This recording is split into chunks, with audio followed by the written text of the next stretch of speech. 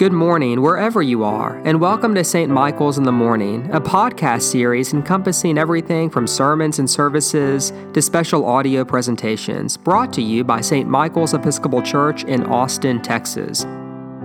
For more information or to make a donation to St. Michael's, please visit www.st-michaels.org.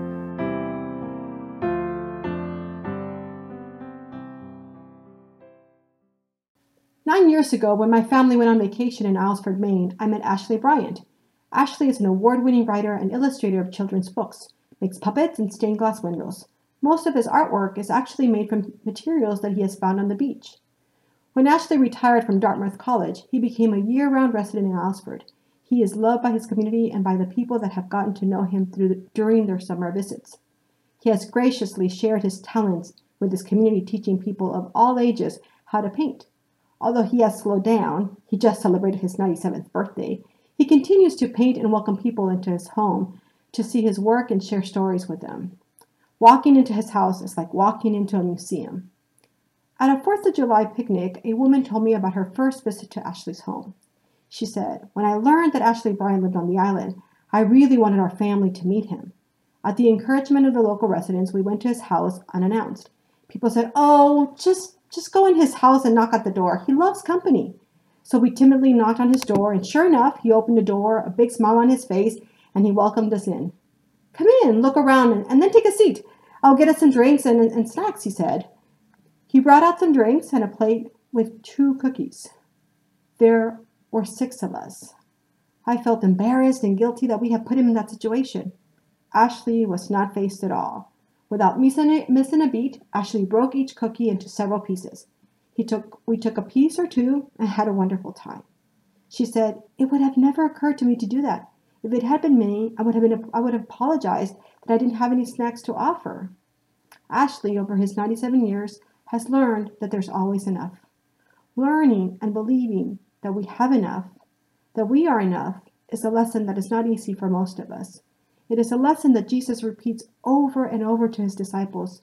Do not be afraid. Do not worry about what you will have or not have. Look at the birds and the plants. If God takes care of them, why would God not take care of you? Come to me, all of you who are heavy burdened, and I will give you rest. You don't have to overwork and overworry. Lean on me. The kingdom of heaven is like a mustard seed, we heard. The smallest of the seeds will grow into the largest bush. Jesus' lessons follow his tradition to trust that God will provide today, just like God has always provided, just as God provided to the Israelites in the wilderness with water, bread, and meat. However, trusting that we have enough and are enough is particularly hard during difficult times. Sure, when things are going great and when the sky is blue and the flowers are blossoming, we are more likely to say, "Yes, there is enough and I am enough."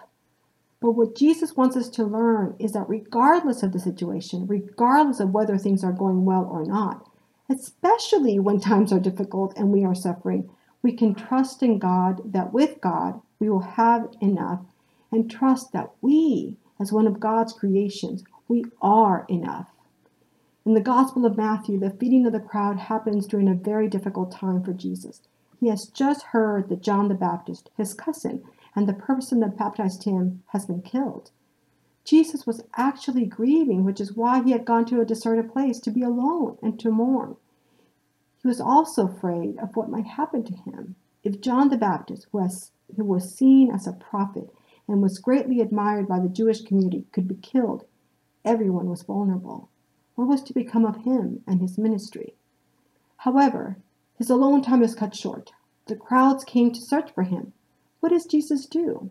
He looks at the crowd, sees their suffering, and trusts that he will be enough, that he can cure the sickness affecting the people. And he does.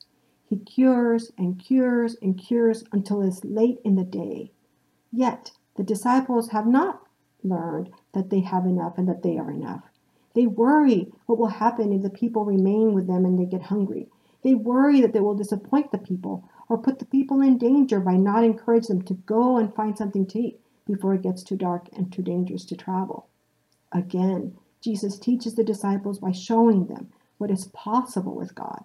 He shows them that when they bring all that they have, either a little or a lot, when they bring all of who they are, God can work miracles.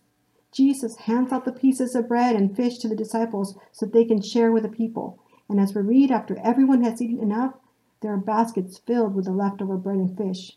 What disciples saw as not enough, Jesus proved to be not only enough, but an overabundance.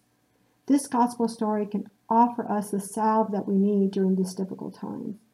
After months of this pandemic and social unrest, we are not sure that either we have enough or are enough. Do I have enough patience to survive social distancing? Do I have enough empathy to listen to people who are different from me? Will I have enough time to meet the needs of my job and my family? Am I a good enough parent to keep my children physically and emotionally safe?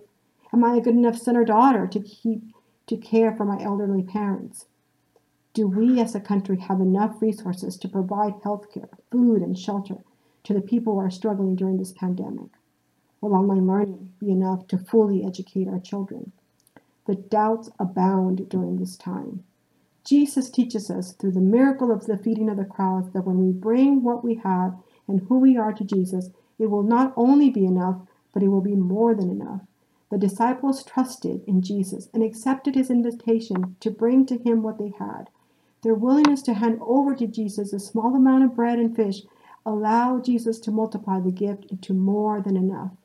I want to point out the role that the disciples play in this gospel story. Jesus did not make the food out of thin air. Jesus used the food the disciples brought him.